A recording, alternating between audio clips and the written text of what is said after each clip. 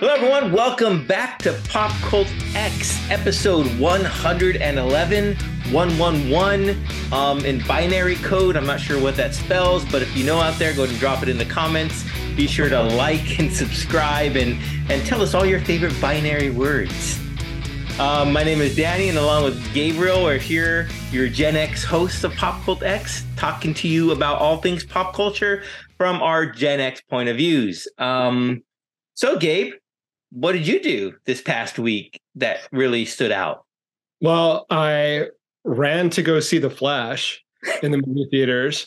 Maybe not so much ran, but like slowly walked to go see The Flash. Okay. I really liked it. I know there was a lot of, lead up to it, whether or not it was going to be good, whether or not they should release it because of Ezra Miller, controversy with that. Controversies aside, I really liked the plot. It was fairly straightforward. I mean, it was really good. It was entertaining. I thought he is a good Flash, whether you like it or not. Michael Keaton is an amazing Batman. Will always be in like the top slot of Batman or men who play Batman. Bat people. Yeah, Bat people. There was the special effects. I know that there's a bit of controversy with people saying that the special effects weren't up to par, but I didn't really mind it. I thought that they did a great job. Without going into too much detail, there were a lot of cameos in the movie, and I thought that they did a great job with those. I really liked them. It put a smile on my face, and there was some heartwarming moments in the movie, and it was entertaining. It was really good. Yeah, I really liked it. I'm not like the biggest Flash fan, so I was going in with kind of low expectations and left fairly entertained. I would go watch it again, actually. Very cool. Very cool. Yeah, I want to see it. I mean, like you said, the controversy aside with Ezra Miller and what they did before the movie was released and all the negative occurrences, right? Yeah. But once they released that, Michael Keaton was going to be in there, the Supergirl, she looked fantastic in the trailer. That I haven't seen the movie yet, but It looked really good. I mean, like you said, VFX. There was a tweet I saw, or a thread about how the amount of shots, I guess the VFX studios are paid by the amount of, I guess they bid in how many shots they need to fill, right? That's how they get paid. So one scene could be like just removing a wire or something like that. But another shot or sequence could be full face replacement, full everything, but they still get paid the same, and they're still expected to have it done by the studio in a set amount of time, right? So I guess what I saw was that these VFX artists were being like rushed to deliver the finished product, and it kind of felt like that way, like it was rushed in the end result. Yeah. I haven't seen it yet, so I don't know. I mean, I'm not an expert in that area, but from a fan's point of view, I didn't see anything that was like glaringly obvious. Oh, good. A rush job. I mean, there were certain parts where I'm like, okay, that probably could look a little bit better, but it was still entertaining. It didn't take me out of the film at all. It was still really fun and entertaining. There was a lot of fun moments in the movie, a lot of humor, and a lot of action. And that's what I go to see superhero movies for, is to see action, peppered with some humor and some people flying and fighting and all of that. And it had that. So I left happy. Good. I mean, it does look really good. I want to see it. Yeah. And whether or not the VFX, that doesn't, like you said, doesn't really matter as much to me. It's more of like, is the story entertaining? Is the, like you said, is there humor? Is there action? Because that's what we're looking for, or what I guess we've come to expect in most superhero movies. Yeah. There are superhero movies that are more on the darker side, the more, adult type of superhero movies. I saw a trailer for Kraven, which looks like it's going to be in that more of the adults type superhero. I think it's rated R, and that looks fantastic. I'm not sure if you've seen that or not. I haven't seen it yet. Oh, it looks really good. I think it's named, who's Aaron Taylor Johnson, I think, is playing Kraven. And I'm not a big Craven, aficionado, so I don't know his story too much, but it Yeah. looks really well done. It looks like it's going to be right up there with like the Logan style. So very violent, very you know adult centered and geared towards us, Gen Nice. X. I'll have to go check it out once we're done recording because I haven't seen it. I've heard a lot of talk about it. The little bits of the origin story that have been leaked or have been talked about, but I haven't actually seen the trailer yet. So I'm looking forward to getting a sneak peek. Yeah, go check it out, and then we'll have you report back next week how you liked it. Absolutely. So did you see anything this past weekend? This past I week? did. Speaking about the other side of the spectrum when it comes to VFX, I finally got a chance to see Avatar: Way of the Water, Oh, nice. and it was beautiful. It was just the scenic view of it. Oh my goodness, it was just so great. I mean, James Cameron did a great job. His VFX team, I guess, spent like almost 10 years, perfecting it. And Yeah. the water looked fantastic. The creatures looked fantastic. It was just, mind blowing. It really was. So if you have a chance to go watch that as well. It's on like HBO or Disney now. What about the story though? Because is it one of those movies that if you were to take away the amazing special effects, is it worth watching? Yeah, I mean, the story caters around the main two characters from the first one, right? Zoe Saldana and the other gentleman, and how now they've built a family, and how basically his family is everything to him, and he'll do anything to protect them no matter what at all costs. And it's centered around that dynamic of his family, the Sully family. So it really is great. They have there's the members of his family, then there's like the adopted kids that come in, and it really shows how he, even though he can't do much, well, he can do a lot of things, but that's his main focus is his family. And I think if you take away the VFX, you put it into they were just humans in on an island or something, right? Yeah. And that's the same story. It will still work. All right. Yes, of course. Toss in. That's one of the things with movies that have like the big budget special effects is like I kind of think of like the Transformers movie or where it's all about the special effects, but it's like what's the point of watching it? It's just seeing flashy bright lights, flashy things on the screen, but big explosions. and big explosions but it's really when it comes down to it, the plot is not there. So I'm glad to hear that it's worthwhile watching. I'll definitely have to check it out. Yeah, it's a nice 3 hour long movie that doesn't feel like it because it keeps you entertained throughout. Yeah. Oh, yeah. Speaking of water, the other thing that's going on in pop culture right now is the missing submarine that was going down to check out what the Titanic and is now missing.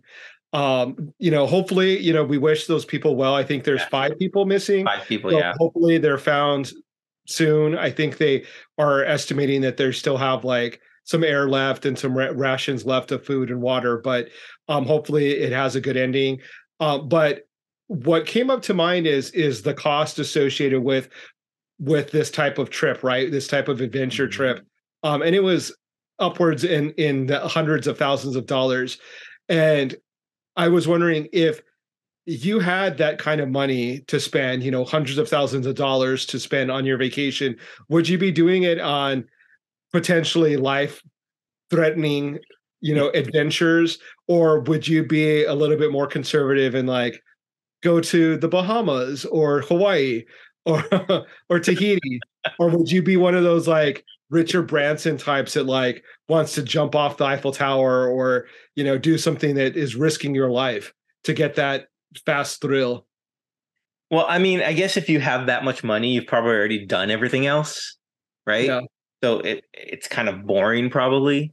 But I wouldn't spend that much money to go down in a metal capsule, for lack of a better term, to the bottom of the ocean and not have any manual way inside to get out.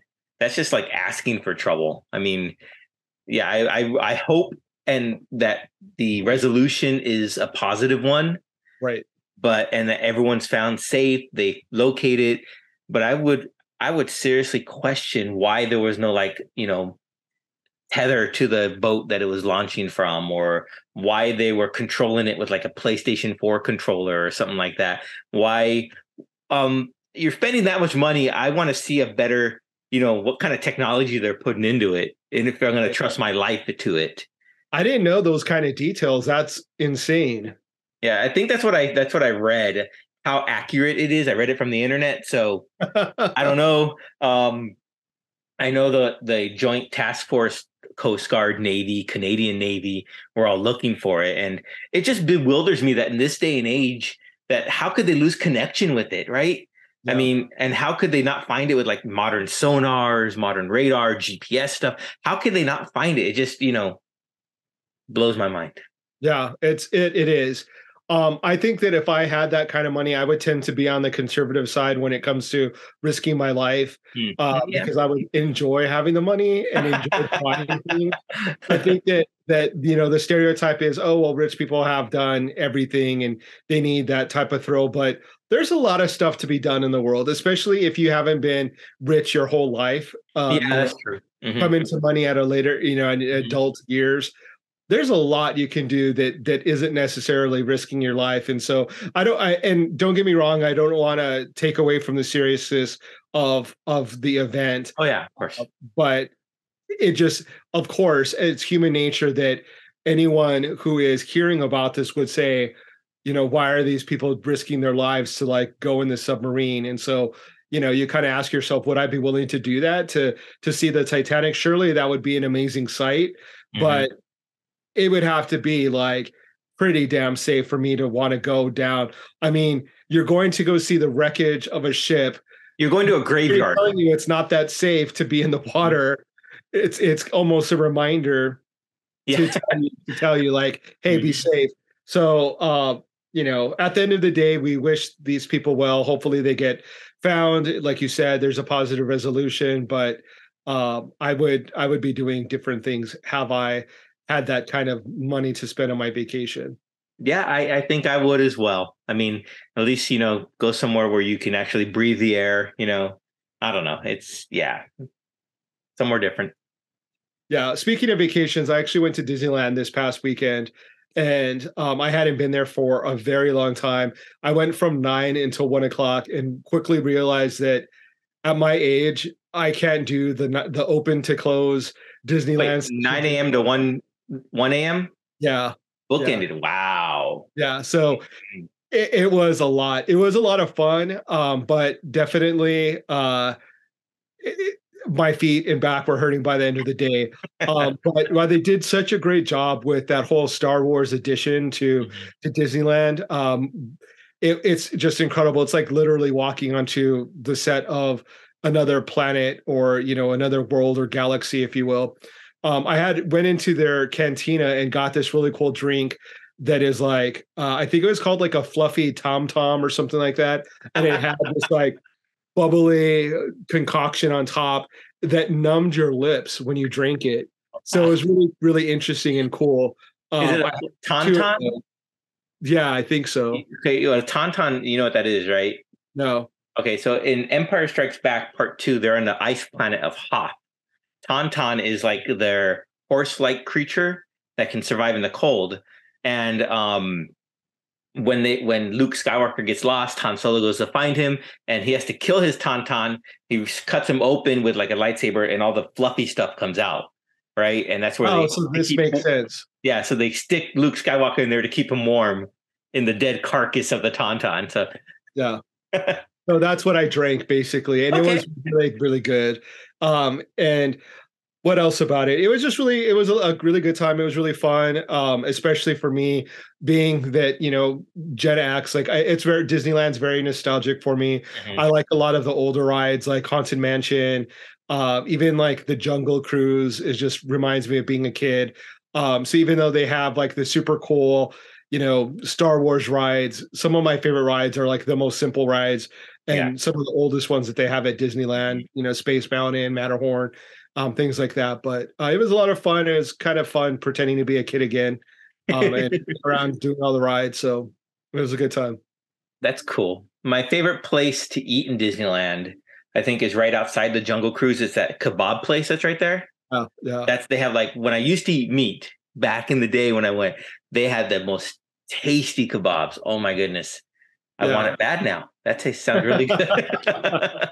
I think they had grilled asparagus, so you could always have that. Yeah, they had a veggie kebab, which is, a mushroom, some bell peppers and whatnot, but totally not the same. Not the same. Oh. I had one of the spicy beef kebabs, and it was really, really good. Okay, so there you go. Making my mouth water now. Well, while you were at Disneyland, I went to comic book shopping. Oh, nice. Some cool comic books. I don't know if you go to see them here. Exiles, which is a cool variant cover. I just like that, and I'm showing you some because it's like a hinting to our next guest that we're going to have on soon. So anyone out there wants to play along, you can kind of guess maybe who the guest will be. And the last one, there it is, Black Bolt. So yeah, I picked up some of those. I think in July we'll be having the writer on, if that gives you any hint out there, and we'll be chatting with him. So be sure you guys all stay tuned for that. Yeah, I picked up a comic book called Void Rivals. Have you heard of that?